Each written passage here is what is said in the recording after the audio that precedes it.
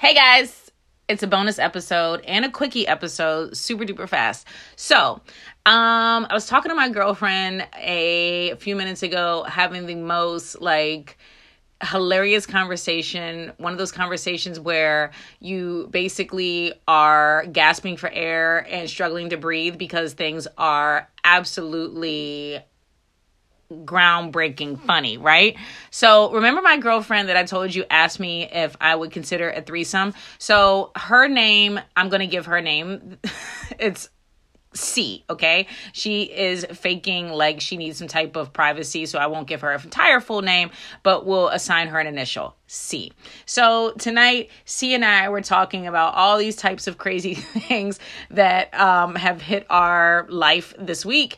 And so I'm talking to her about a conversation I had at a particular holiday party that I went to this past Christmas season, and the topic of 69 came up, and she's like, wait a minute, do people still do fucking 69? And I'm like, bitch, I hope not, but that's a good motherfucking question. Like, is anybody getting their adult ass upside down and putting their entire, spreading their legs over somebody's face backwards? I don't know, but I remember when 69 was the shit. Like, you had to be 20 years old and fucking the most, you just felt so goddamn liberated. Like, that was the most raunchiest move to do when you were as a intro into sex, and you just thought you were doing the fucking most, and it was wild. I remember doing that with my ex-husband, and it was just ooh, I'm pushing the envelope here. That was as wild as it fucking got, which is also one of the contributing factors to the reason why I don't have a current husband. But anyway, I just thought that was so fucking funny. We're like, nobody should be having their adult ass in the air like that anymore. Moves have definitely evolved. So I don't know.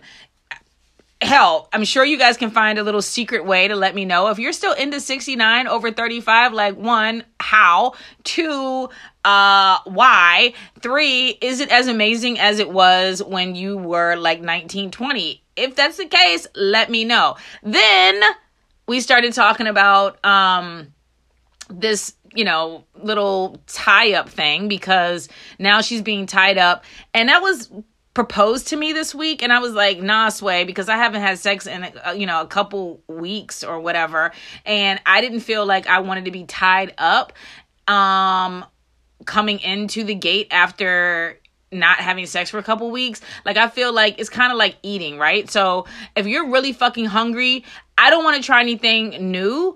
I want to go with what the hell I know. When I'm full, then we can sample some things. Or if I'm not really, super starving right now, then we can kind of dabble around. I can try a different cuisine. But when I need to have sex, I would probably don't need to be fucking tied up. Because if shit goes left and I don't enjoy it, or I think it's super whack and I'm sitting there with my eyes goddamn open when they're supposed to be blindfolded, it's going to just be a fucking problem. So I didn't even want to try it. But she told me that she left work early today and had her goddamn wrist and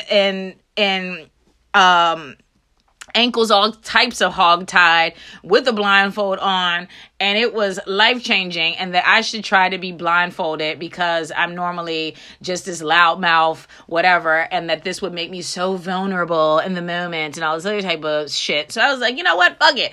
I'm easy to go with. Let's try it. But I do know that I need to have sex a couple times that week in order to smooth my way into it. It cannot be hungry sex, I'm figuratively speaking here. I cannot have hungry sex.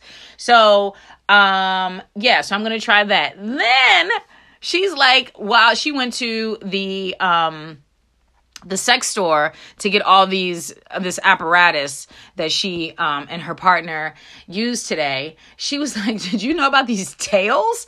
And I'm like, here we fucking go. So she's like, yeah, it's like a butt plug. And I'm like, oh yeah, furries. Furries is a thing. And furries are the most hilarious thing in the sex world to me. And if you're not hip to furries, it's probably because you just have never been on the internet late into the wee midnight hours, because, you know, you find out about this shit on the rabbit hole of the World Wide Web when you're just looking at one thing and then another thing and then another thing and another thing, and then boom, you end up in the furry land. And so what furries are, if you're not hip to this, is people kind of like Comic-Con or BeautyCon or BlurredCon or whatever those things are, these little fucking conventions that people have all the way out in like Vegas or some other little desert. And they dress up like Sonic the Hedgehog and friends, and they fuck with these full ass, 20-pound costumes on. Like, imagine Chuck E. Cheese with a hole for sex. That's a furry. And so apparently what they've now started doing is abbreviating this costume to where you can kind of like still breathe and not have this huge ass Mickey Mouse head on, but you can just have a tail that is really a butt plug that looks like a My Little Pony thing that flapping out. And so I'm like, there are certain things that, given my image outside of the bedroom, I'm probably not going to fucking go with. I don't really want a like raccoon tail or something that mimics that with like pink or blue. Like, I'm really not down with those type of colors dangling out of my butt. I'm not sure how I feel about even like the butt plug thing. Like, anal play is a whole different conversation, but I'm not sure how I feel about the butt plug thing. And I'm certainly not sure how I feel about like a faux like polyester raccoon looking thing dangling. Like, it just doesn't really go with my actual image, and I just couldn't play myself like that. So I'm not really there. Like, I'm willing to do the whole tie up thing when, the time is right, but I'm definitely not thinking I want a raccoon dangling out of my butt.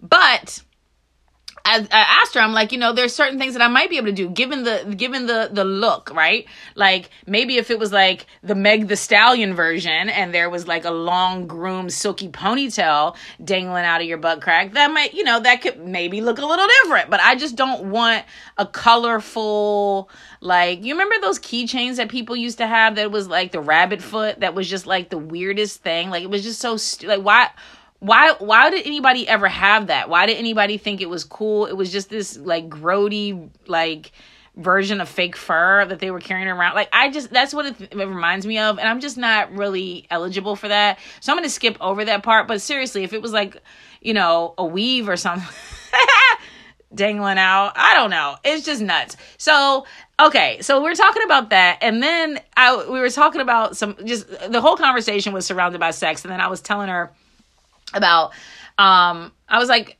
hey, I'm sure you've never had sex with a white man before, but I have, okay? So like the guy I told you guys about in the last episode was a white guy. And as a black woman, it's very clear that there is a distinction in like sex talk between races.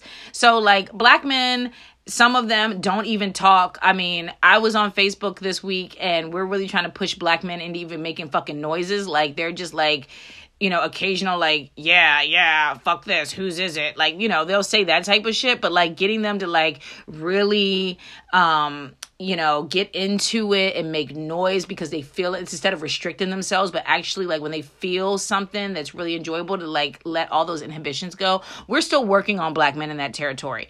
But white men, especially white older guys, right? I don't know what the young guys are doing out here, but the older guys, they are still using the word cock, and it is throwing me for a fucking loop. Like, I don't even understand how anything is sexy about the word cock. I'm like, get off of that.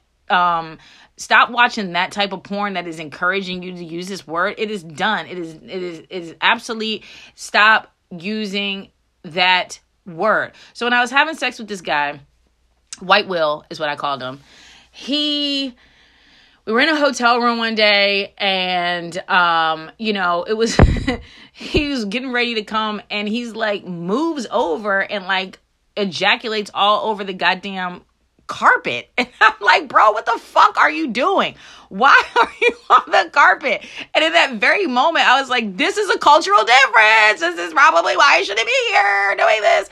And then he's like, I just felt like I was in like, American Pie, the movie. Like, it just felt like this was so, built into like his child, like his teenage DNA. Like, he just felt so liberated doing this. And I'm like, Do you feel, what are you doing? I don't even know, but it was so bizarre. And then she was like, oh yeah, like if you go and have sex with a guy who has carpet in his room, touch your little toes around and feel for a dry spot, because that's definitely his goddamn spot. Men always have something. She's like, oh, they're nutting in damn socks. They're squirting at walls. They're doing all types of stuff. And ordinarily I wouldn't have believed her, but I'm telling you, White Will turned his cock to the carpet and was like, oh, and I was like, what the fuck is happening right now? It was nuts. So anyway, me and my friend C have gotten off the phone because we realized that we have just laughed until we couldn't even breathe talking about that type of stuff. Taking it back to the 69. If you are still having 69 in 2019, find a way to let me know, because I have questions for your ass. Okay, I'll be back on Tuesday. This was totally a quickie. If you haven't heard the last episode with Shaw Drake, go ahead and rewind and listen to that. And then don't forget to subscribe, as I forgot to tell you guys to do that last week or earlier this week. Subscribe, share, rate, all that jazz. Bye, guys. See you next Tuesday.